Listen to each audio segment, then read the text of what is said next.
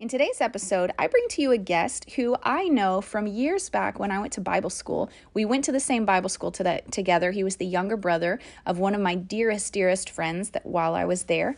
And he actually just wrote a book called Learning to See. It's a top bestseller on Amazon, and it is for photographers. He is a world-class photographer, celebrity photographer. He has a really cool story. And he's built a multi-million-dollar business, just profound business savvy ideas that God has given him. But he shares his story in this episode of how he had a whole different plan for his life. And there was a tragic accident that he knew destroyed his ability to fulfill those dreams, and how the Lord pivoted him into the dreams he didn't even know he had for his life. It is an exciting, moving, powerful, touching story. So you're not going to want to miss it. And you're not going to want to miss his life hack at the very end. It's going to make you giggle. All right, let's jump in. Hi, you're listening to Java with Jen with your host, Jenna Lee Samuel. On this show, I bring the simplicity of hearing God's voice into everyday life in a no-nonsense, authentic, and super practical way. With coffee in hand and real life in our faces, let's do this.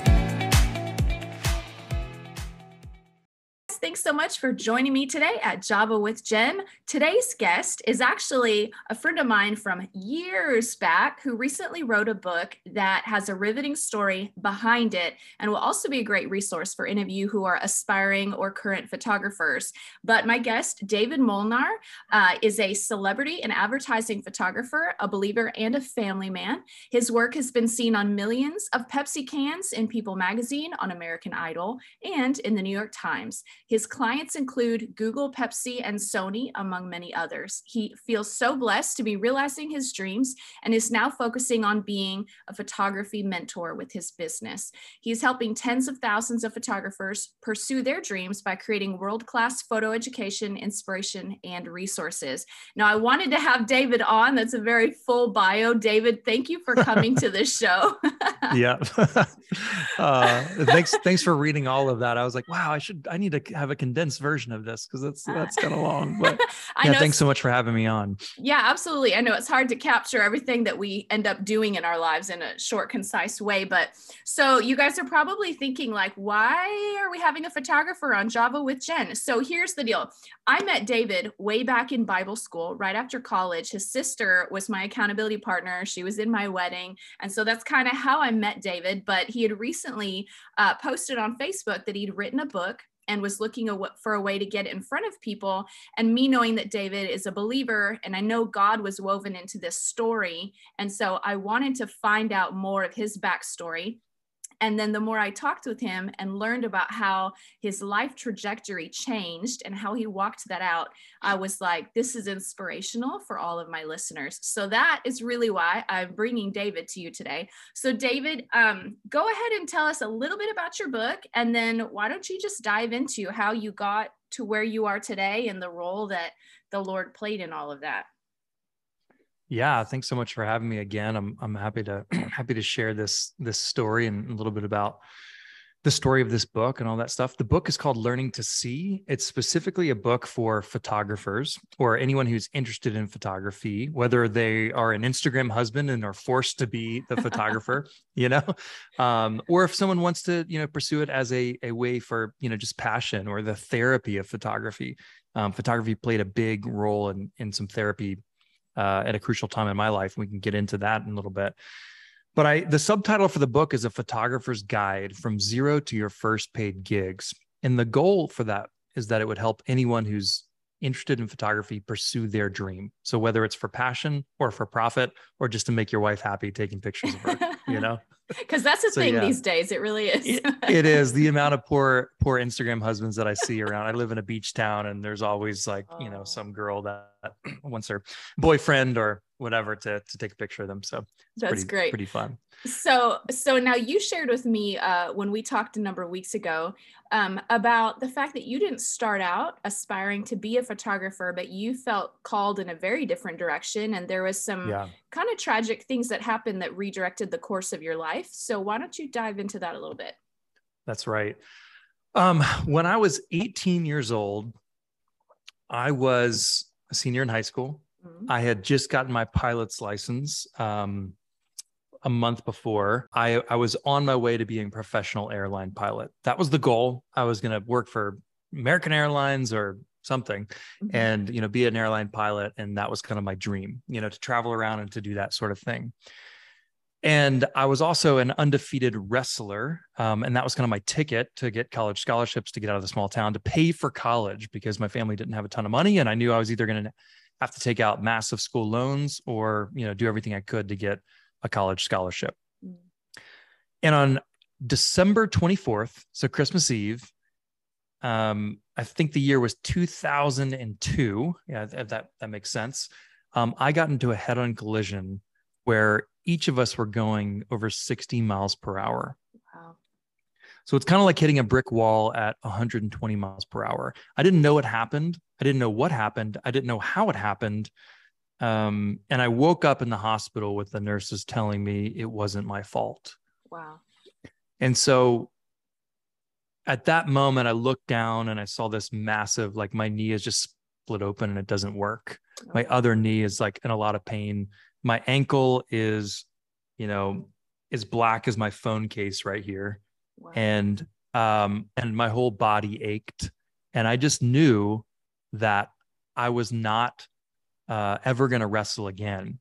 And so the interesting thing was, I was 2 months into my undefeated year of, being a wrestler, of my senior year in high school. And the second 2 months were the final, after Christmas was the next, the final 2 months. And I watched the rest of my senior year of high school, of the wrestling season, from a wheelchair. And it was at this moment that I realized, like, all my dreams are like shifting, like everything that I've been working my butt off for the last 4 years is not going to come to fruition. I'm not going to get the college scholarships. I'm not going to win the state championship like I was aspiring to do. And just like all of my dreams came to a crashing halt on that day, Christmas Eve. What a great Christmas present. Yeah, no kidding. And honestly, I was pretty broken, and I didn't know what to do. And it was really this moment when I was so mad, so frustrated, so heartbroken at this point in life. But I was thankful for my life because there was people saying I shouldn't be alive. Wow. There was this moment, we'll call it about a year prior to the accident, where there was a missionary lady that my parents supported over the course of the years. And she was visiting town for whatever reason. And she dropped by in the most disgusting looking car I'd ever seen in my life. It was this old mustard yellow, rusted Volvo station wagon. It was despicable looking. And she walked in the house and was talking to my parents. And she said, "I feel like God is telling me to give your son, David, my car." And I'm like, thanks. I'm just thinking, you're just trying to get rid of this thing so someone else can so you can beg for a new car, like missions and stuff. Like, I saw people taking advantage of people. Anyways. And so I'm like, whatever. And my parents were like, okay, we need an extra car. And they sent the Nissan Sentra, this little, small sedan, with Melody, your friend, my older sister, off to Texas. And I got stuck with the mustard yellow 1981 Volvo station wagon. This car could buy beer. I couldn't. I was only 18, so I couldn't buy beer, right? Or actually, I was 17 at the time. And then what's interesting is the Volvo station wagon is one of the safest cars in the world. It's known to hold up in crazy things. If I had been driving the Nissan Sentra that I was currently driving prior to this lady giving us this disgusting looking car, I would not be talking to you today. Wow. It was at that point, maybe a little later, I remembered, like, this lady said God told her to give me that car. Yeah. I think that car saved my life. Wow. Yeah.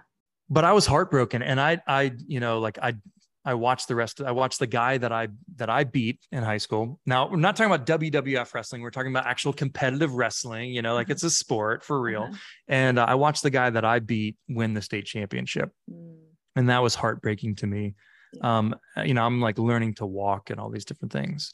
So I ended up taking a year off and going to the Bible school that you talked about. And then in that school, in that internship, it was a great business model because we paid to be there and work for them, which was it's a great business model. I need to figure out how to do that in my own business. But it was an amazing year. Met a lot of amazing people like yourself. And during that year, I got really encouraged to pursue a hobby of mine, which was photography. And during that year, there's a lot of things that happened. But during that year, I got really encouraged. And I thought to myself, maybe I should pivot from, my dream of being an airline pilot. And maybe I should pursue this crazy artistic profession of photography instead. But the interesting thing is I didn't think you could make a living at it. I didn't think it was possible to make six figures being a photographer. It seemed like all the photographers that I knew were broke or struggling or, were doing it part-time or as a passion thing. But I remember thinking at the time, like, if anyone can figure it out, I have enough like tenacity and like when I remember there was this businessman in my hometown that said, like, you want to be a photographer? He's like, that's a tough lifestyle. Like, that's a tough, like, he kind of, this is this multimillionaire guy. And he wasn't trying to be rude or disrespectful or even discouraging. He was kind of saying, like, trying to be a professional photographer is like, you're probably going to be struggling and broke for the rest of your life. He's like, you might want to consider a real profession, like being a realtor or a banker or something like that. And I just remember thinking, like, challenge accepted. Right. Like, I actually was just thinking, I need to call that guy and just kind of tell him. I remember him saying that like 20 years ago, and it kind of lit a fire under my butt to be like, I'll prove you wrong. Right. Even though he was being nice, he wasn't being spiteful about it. So that's that was kind of that was the transition for me, just to like even just deciding to pursue a path in photography. Now, you had shared with me that you started pursuing photography, but then you ended up kind of floundering and feeling a little lost in it. And the Lord directed your steps at a pivotal time before you got married. So why don't you go into that? After I spent a year, interning with this nonprofit where we met, I followed this girl that I liked to Nashville, and we were engaged to be married. And she was involved in the music industry. And when I moved to Nashville, I got the chance to intern and assist other photographers. And when I was on those shoots, I got exposed to a level of photography that I wasn't aware of. I was, cleaning toilets, carrying sandbags, setting up lights, setting up backgrounds, doing whatever, you name it, on the sets of like, photo shoots for Taylor Swift or for Carrie Underwood or all of these different, people. And there would be, sometimes 20 people on set to take a picture of one person. It was a ridiculous amount of setup, a ridiculous amount of work, and a ridiculous amount of effort that would go into it. I mean, the makeup artist would have an assistant or two to help carry the makeup bags, Wow. Then there'd also be a separate hairstylist. And then I was maybe like on this first shoot that I got thrown onto, I was the fourth assistant. So that means there was 3 other assistants to the photographer. And then there was me, Wow. And I got exposed to this whole like level of photography that I was like, wow, great, incredible photos that are on magazine covers and album covers and advertising campaigns.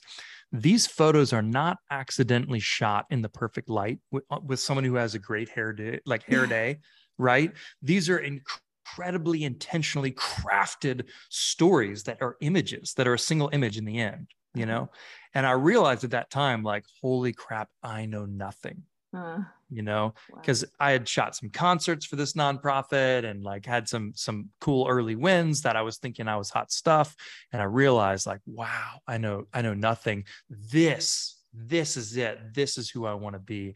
I want to shoot album covers and advertising campaigns. And I realized like, I had no idea like how to even come close to the level of photography that these photographers were creating.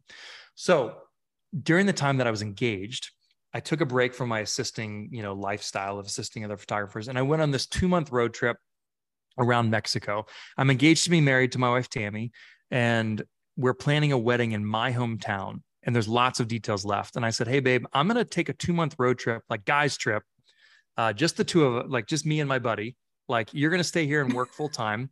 I know I don't really have a job and I don't really have any money, but any money that I do have, I'm going to spend it all on this trip and then put a bunch of money on a credit card and go leave for 2 months while you plan the wedding, the rest of the wedding's details.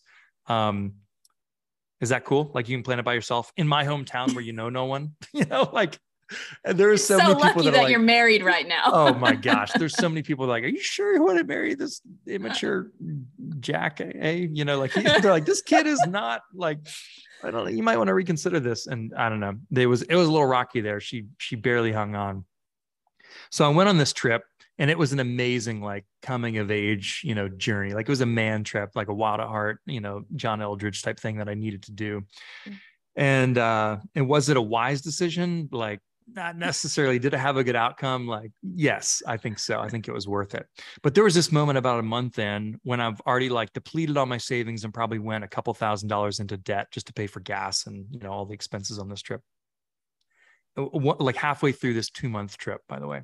And I'm somewhere in mainland Mexico. We drove all the way from Nashville to San Diego, and then all the way south down Baja California, camped, surfed every day, spearfished for dinner, and ate cheap tacos, like while we were traveling and stuff. So we took an 18-hour ferry ride across from La Paz to Mazatlan on the mainland, and then started heading south. Somewhere, I don't remember where, on the beach in mainland Mexico, not a soul, not another human soul in sight. The gravity of my situation started hitting me, and I'm like, I have no money. I'm engaged to be married. I spared the details, but I had several mortgages and no job, and only my my wife with a salary that wasn't really that substantial at the time. Maybe to a 20 or 21-year-old kid, it sounded interesting to me, but it wasn't really that substantial at the time. And I remember thinking and like wrestling with God and thinking to myself, like, what the heck am I going to do? How am I going to support my family? I mean, it was just me and my fiance at the time, but I'm thinking, like, how am I going to support my family when I get home? How am I going to pay all these bills? And I wanted to shoot these album covers, this new level of photography that I had gotten exposed to. And I remember God telling me on the beach, like, I want you to shoot weddings. And it was like as clear and as audible as I've ever heard. And there's nothing wrong with wedding photography. But the issue is I had a dream. Yeah. Okay, I had this new dream of pursuing this level of photography that you see in the magazine covers and album covers and everything like that. And I didn't understand how to do it, but I understood that there is a whole other level that I need to learn and I need to pursue. The other thing is I was listening to a lot of self-help books, a lot of, preachers and teachers, and reading books like Think and Grow Rich by Napoleon Hill, listening to The Strangest Secret by Earl Nightingale, and all these things. And they all basically said, like, in order to be great, you need to have a definiteness of purpose to pursue a worthy goal. Okay. A definiteness of purpose. You have to be 190% all in on a specific goal in order to achieve greatness. And my mom and dad told me when I was a kid that I was destined for great things and that God had a plan for my life and that I could do anything that I felt called to do. And I naively or wisely or something believed them. So when God's telling me to pursue weddings, I'm thinking like, oh, like this is not the thing that I want to pour my whole heart into and the rest of my life into shooting weddings. And I'm wrestling with God at this point. Like, this is like probably the most audible I've ever heard God. It wasn't out loud, it was inside. But the point is like as clear as I've ever heard God. And he is like, yes, these teachings and these preachers and these, mentors that you're listening to or reading are right. You do need to have a definiteness of purpose, and you do need to give it 190% and go all in on whatever it is that you're pursuing in order to be great. But what you're not realizing is that you can pursue this for a season of your life, not the rest of your life. And I felt like God was asking me, give me 5 years and pursue wedding photography with everything you have.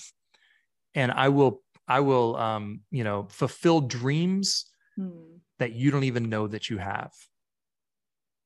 Okay. And I'm like, kind of like crying on the beach, like, okay, I'll do it, but I still didn't have any, prospects to shoot wedding photography. I hadn't shot a real wedding before. I had like tagged along on some other ones, but I'd never gotten paid, like never gotten hired to officially shoot a wedding. And I was like, but I still don't have any weddings booked. And I felt like I was like, I'll work it out for you. Don't stress, like just be faithful. Mm-hmm. So shortly after that, Sarah her name is now Peach. She went to Teen Mania, the Bible school that we went to a long time ago as well. And she contacted me like, hey, would you shoot my wedding? And I was like, yeah, I'll shoot it, like, great. And it was one of those things like, this is my opportunity. Like, this is my shot, and this is that her wedding was June 24th, 2006. So I go home from Mexico, I get married on May 6th. And then a month and a half later, we shoot this wedding.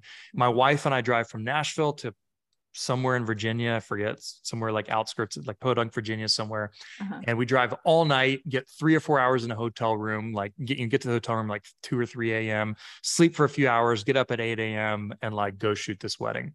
I mean, I poured my heart into this, like everything possible into preparing to be a wedding photographer. I was looking at magazines and I was tearing out like, okay, that's a good pose. And this is a good lighting situation. Didn't know what I was doing, but I did everything I could. I read a book on wedding photography. I did all these things that like everything I could possibly do to prepare. I show up with a folder, and as we're shooting her wedding, pouring 190% into it, I'm like getting these tear sheets from the magazines out and be like, no, like holding it up in front of my face and then like tweak your arm this way, like using the magazine cutouts as like my example. And like, I mean, they were gracious enough to not question, I was probably trying to sneak it, but it was pretty obvious of like, no, pose this way. Right. Anyways, long story short, like we knocked it out of the park. My wife wasn't shooting with me, but she was logistics and all that stuff. And we're, a month into being married. So she was very gracious to go on this adventure with me.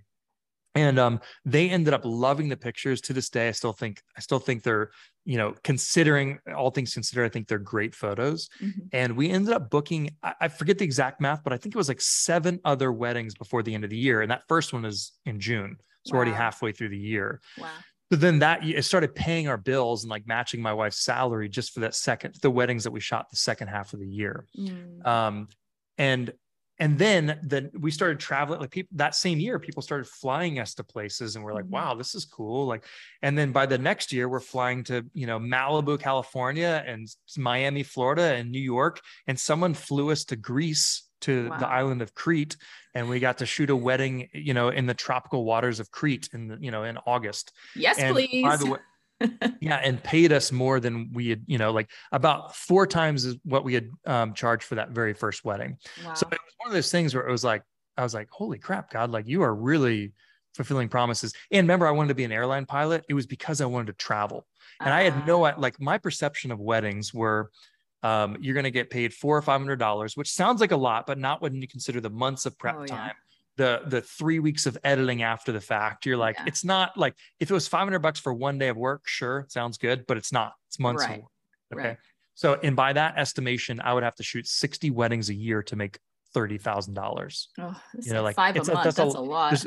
There's only 52 weekends a year. So it was like every weekend, and some weekends you're gonna have to double. Here's my point. God blessed us, and it became this incredible opportunity. And for years and years, like we got to shoot weddings. I want to also mention one other thing. When I was wrestling with God on the beach in Mexico, I forgot to add this detail. I was walking along the beach, and this was like February or March on the Pacific coast of Mexico. And I see these like thousands and thousands of like blue whales or humpback whales, I forget which type. It was just this crazy phenomenon, apparently, where they like come that time of year to like either have their babies or nurse their young or whatever. There was a ridiculous amount of these whales, and like, this amazing water was spouting up from, like from their blowholes, and they were coming in really close to the shore, to almost like a bear would scratch his back on a tree. They were like rubbing their bellies in the sand. And it was just like one of the most majestic things that like I've ever seen. And I was watching this, taking a watching this while I was arguing with God, that time when he told me to shoot weddings. Wow. Okay. So fast forward a few years later, my wife is able to quit her job. We've traveled the world and shot weddings in Switzerland multiple times, like I said, and like in Malibu and Canada multiple times, like other exotic destinations. We were truly a husband and wife wedding photography team. My wife started shooting photos as well. And we ended up having like a blast, paying off all of our debt. I remember us having about $40,000 of crap debt, not including the multiple mortgages, and like being able to support our lifestyle. We started making 6 figures in that second year of shooting weddings. And not that it's all about money, but like we needed to make money to survive. And it was like God provided all that. Okay. Wow. So then my wife exits her job, which she loved, but like it was time for her to exit her job and for us to go, full time as like, in the photography business. And we take a 2-month sabbatical on the island of Oahu in Hawaii. Okay. And and we're there, and I do this photo shoot while I'm there that helps pay for the thing. It was a cool opportunity. And then we take some downtime and we read books on the beach, and it was this magical time. And I remember looking at the Pacific Ocean one day as we're sightseeing, and I saw all these whales, and I was like, man, this is crazy. And there's like all these whales, and like it's different. It's a different environment, completely different place, and then all these like, those water spouting up from the whales. And I just thought, man, that's so magical, majestic. Like the last time I saw, like this many whales together, it's so bizarre, was in Mexico. And holy crap, that was 5 years ago this month. I'm getting goosebumps right now. Like it was that moment where I was like, oh my gosh. Wow. Oh my gosh, it's been 5 years. God told me to commit 5 years to this, and he would bless my socks off and fulfill dreams that I didn't even know that I had. And I'm just like, I'm still got goosebumps all over. Every time I think about this story, it's mesmerizing to me. And I felt like God in that moment told me 5 years to the month later, like your time is up. You can transition out of shooting weddings and start pursuing your dream of photographing album covers and advertising campaigns. Wow. And it was just like, my wife, we had paid off our debt. We had gotten to travel the world, had a lot of fun. We earned money, had built up my arsenal of photography equipment, had learned a lot of things, done a lot of test shoots during this time. And like things are like starting to happen on the commercial side, but I felt like a switch to where like you can pursue commercial photography now. So then, I mean, it was just this mesmerizing thing of like, holy crap, I was faithful and God's blessed it, Wow. And then we got the opportunity to photograph the band Skillet. And, after years and years of working my butt off and knowing this band, because my wife worked in the management side of this, they gave me a shot to photograph the band Skillet. And, I'd been practicing for years and building up all these things. And like I said, many years prior to that, I was, getting coffee and cleaning toilets in these photo studios. And a lot of these record label execs and all these things are there in these shoots, but I'm the little assistant and they don't pay attention to me. Okay. Right. So I get the opportunity to photograph the band Skillet, just like I did with that wedding, with Sarah's wedding. I worked my butt off on it and I gave it everything I possibly could. And the album went on to sell like 2 million copies. Wow. It was their best-selling album of all time. And all of a sudden, the Nashville music industry knew my name. Wow. And then the phone started ringing off the hook.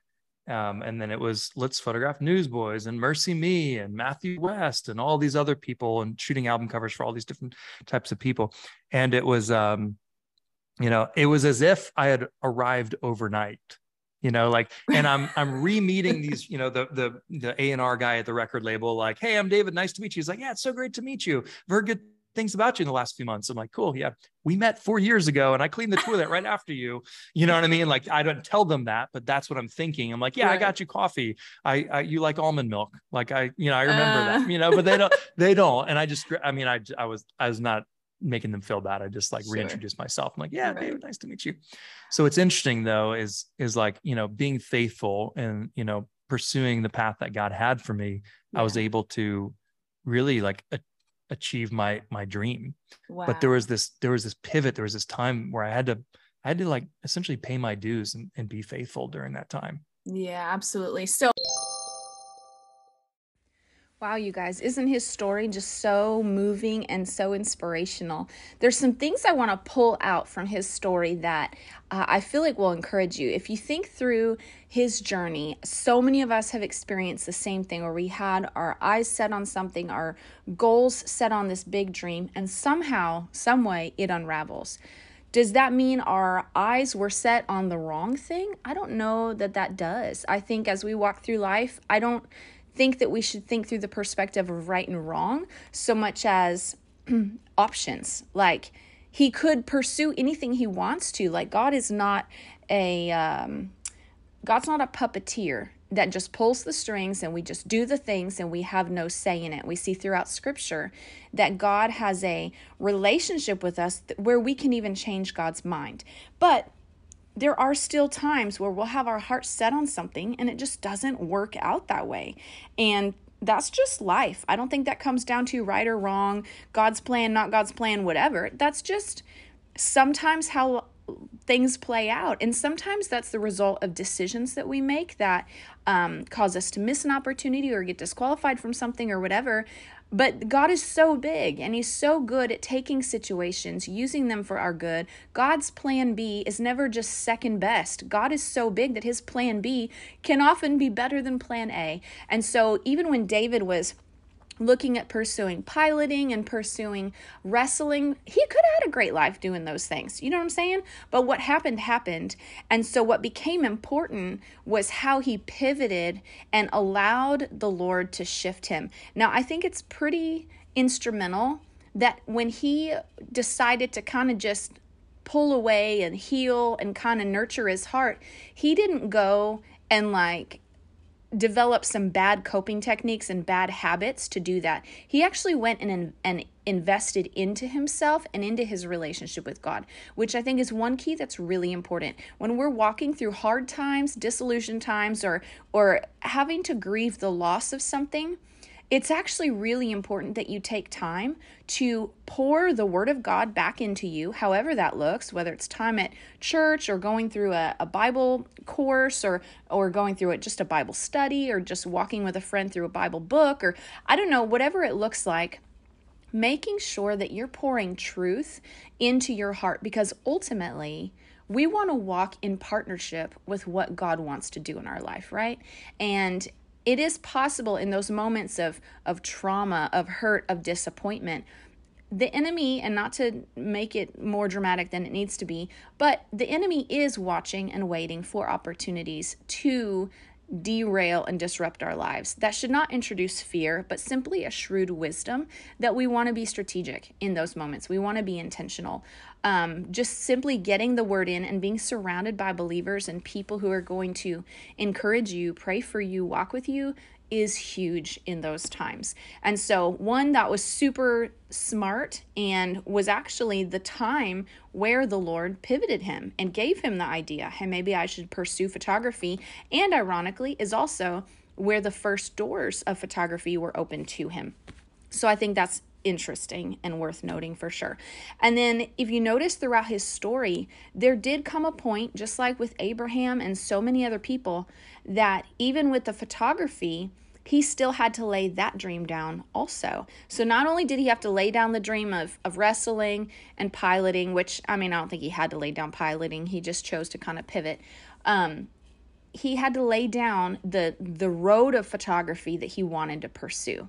And so many times when we feel the Lord asking us to lay something down, we fight him on it because we feel like, or we believe the lie that God's taking something from us. But in reality, God knows what's best. He knows the things that we're going to need. He knows the tools that we're going to need to do what we need to do successfully. And he was asking David to trust him without laying out the whole plan. We're not entitled to an explanation. God just says, I need you to trust me. Because the beautiful thing is, sometimes if he's to give us the whole plan and the whole explanation, we get our hands all in the mess. We screw it all up. We try to, decide what's best. And that's just human nature. And God knows that. And so he's like, hey, why don't you just trust me? And he'll put a path in front of you and ask you to just be faithful on that path. And so that's the second thing I want to point out, is that David was faithful with what the Lord asked him to do, even though it was not something that thrilled him. In his mind, in his natural explanations, he didn't see, and even the people around him couldn't see, how that was going to be a really fruitful path. But he had a word from the Lord. And the Lord said, give me 5 years and go all in. And that's where the faithfulness was. He went all in. He didn't half-heart it. He didn't just, casually say, oh, I'll just give it a try. No, he went all in as though it were the thing that was central to his heart. And it was his all-in attitude that actually opened those doors. I think the Lord blessed the humility that it took for him to embrace a plan that was not his original plan, or David's original plan, And he chose to go all in, which was just an obedient spirit. God, the Bible says that God gives grace to the humble, which means divine opportunity, divine empowerment, but he opposes the proud. If David had had an attitude, then the Lord would have just kept him looping on this situation over and over until he could have humility.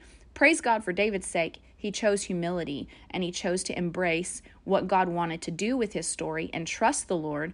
And so he didn't lose a bunch of time. And so I feel like it's one thing that I've learned in walking through some hard seasons where I felt like I couldn't trust God. And it was never 100% didn't feel like I could trust God, because I still found that my instinct was to still go to the Lord for direction. But emotionally, there was some wounds and disappointments that I knew there was walls I had put up just subconsciously in my heart towards the Lord. And that does sometimes make it hard after hardship to trust, but it is a decision. It is a choice. And I look back and I think I'm so glad that even though I wrestled through the emotions of choosing to trust, that my actions were that I still trusted. And I was honest with the Lord, processed things, asked all the hard questions, and he was so kind to meet me where I was, bring confirmation, bring reassurance, bring the things I needed to continue walking in trusting him.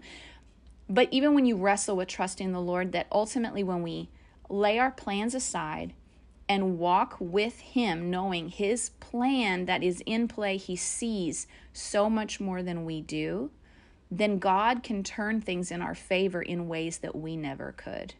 And, it's same as with our kids. Hey, buddy, you don't know everything that I manage as the runner of this home. You don't know all the adult decisions I have to make, all the finances I have to consider, all the adults my decisions impact, all the you kids my decisions impact, the future things.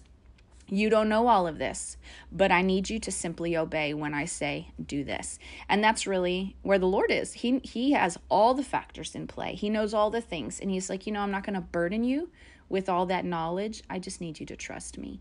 And so if you find yourself in a difficult season where you feel like a dream has died, or something you were aspiring to just suddenly got pulled out of your hands, do not lose hope, because as we saw in David's story, which he didn't mention, but he runs a multi-million-dollar business now, and it's huge. And the Lord gave him some unique ideas so that just being a photographer was not his sole income, but he had some really great business ideas that allowed him to expand to the level that he has.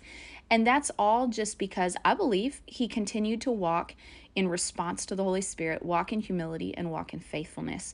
So let me encourage you guys with those principles. Now, unfortunately, we lost the recording of where he shared his life hack, but I'm going to share it with you guys. It's pretty funny, and you're going to laugh that this life hack is coming out of my mouth, if you guys know me at all. But, it's going to apply for some people, and it's pretty brilliant and just makes you chuckle. So don't go anywhere. We've got his life hack coming right up.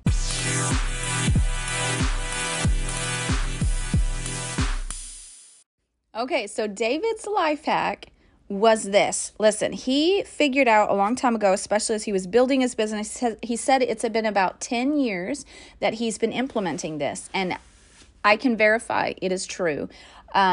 He decided that when he was an early photographer on the scenes with all these famous celebrity people, he was trying to be really fun and funky and cool with his clothes, kind of have a real artistic vibe, and would try to always wear something unique and stuff. And he realized that it was just exhausting for him. He just didn't want to exert the energy to figure out how to dress the part. And so he decided, you know what? He kept finding himself going back to the same blue V-neck t-shirt that he loved with khaki shorts and sandals. And that was his favorite combo to wear when he would get home. And he was like, you know what? Why don't I just wear this all the time? Why don't I just wear it all the time? It'll just make life easier. I won't have to spend my energy. So he literally owns like 40 versions of the same blue V-neck t-shirt. And he wears it, he mixes it up, whether it's khaki shorts, khaki pants, jeans, whatever, black jeans, whatever, depending on the weather. But you will see him most often in that blue V-neck shirt. Now, he said he does throw on sometimes like a button-up shirt or a whatever for church, his wife, or for a nice date, his wife will have him dress up a little bit. But as soon as he's able, he will take that thing off and put back on his blue t-shirt. Now, it has become part of his branding because in all of his book covers, you see him in that blue V-neck t-shirt. And anytime you see him, he's in that blue V-neck t-shirt. So it's actually kind of become part of his brand, but that is his life hack. Find that one thing, that one outfit that works for you, what I call as a stylist, your go-to uniform. And he rocks it every day. Now, as a wardrobe stylist, I don't know that I would ever personally recommend someone do this, but you know what? If your life is streamlined in such a way that you're like, I just don't want to put the energy into it, you know what? Go for it. Do what works for you because your clothes are there to serve you, not to enslave you. So that was his life hack, which just made me giggle when he shared that as like a serious suggestion. I was like, are we joking right now? He was like, no, I'm very serious. This has actually saved me a lot of energy. So that was his life hack, the blue V-neck t-shirt. So you guys make sure you check out his book, Learning to See. It's on Amazon and pretty much anywhere you can buy a book. It is a top bestseller.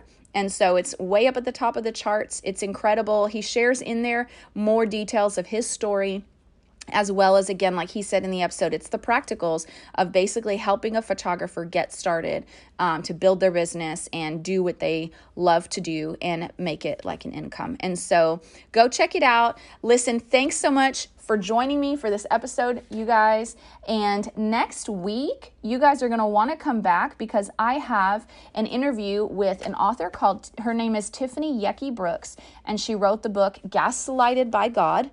And it's really about how to walk through when your faith becomes disillusioned, kind of like off of his story, when your faith is challenged and hurt and the formulas that you've been taught at church aren't working like they should, if you will, for life to work for you or God to move on your behalf. And what do you do when you've been praying for a healing and that healing doesn't come? What do you do when you've been praying for a child and you miscarry? What do you do when your faith is challenged so hard you feel like you've been gaslighted by God? She shares her story, and she's a PhD and is very, very knowledgeable and educated in this, and she's done tons of research. We had a great conversation, so great, we stretched it into 2 episodes. So that's the next 2 episodes. If you've ever been challenged in your faith or feeling like, why is this not working for me? What is wrong with me? There's nothing wrong with you. And we're going to help you understand that in this episode. So make sure you're subscribed so you don't miss it. Otherwise, go friend me on Instagram at Java with Jen. That's where I love to communicate with you guys.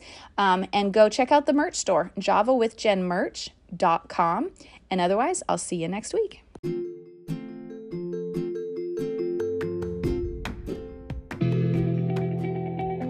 Thanks so much for tuning in to today's show. Listen, let's stay connected. Come follow me on Instagram at Java with Jen, where you can follow the latest and say hey. It's a really great way to stay in touch. Many of you have also asked how you can support the show. You can make donations through the Anchor app or on Patreon, or of course by sharing, rating, and reviewing on social media and iTunes as well. Your heartfelt feedback always reminds me why I do this. Also, don't miss our merch store where you can get super cool Java with Jen swag and coffee. Find it at javawithjenmerch.com. Until next time, remember, hearing God's voice is simple, and He wants to be a part of your everyday life. See you next week.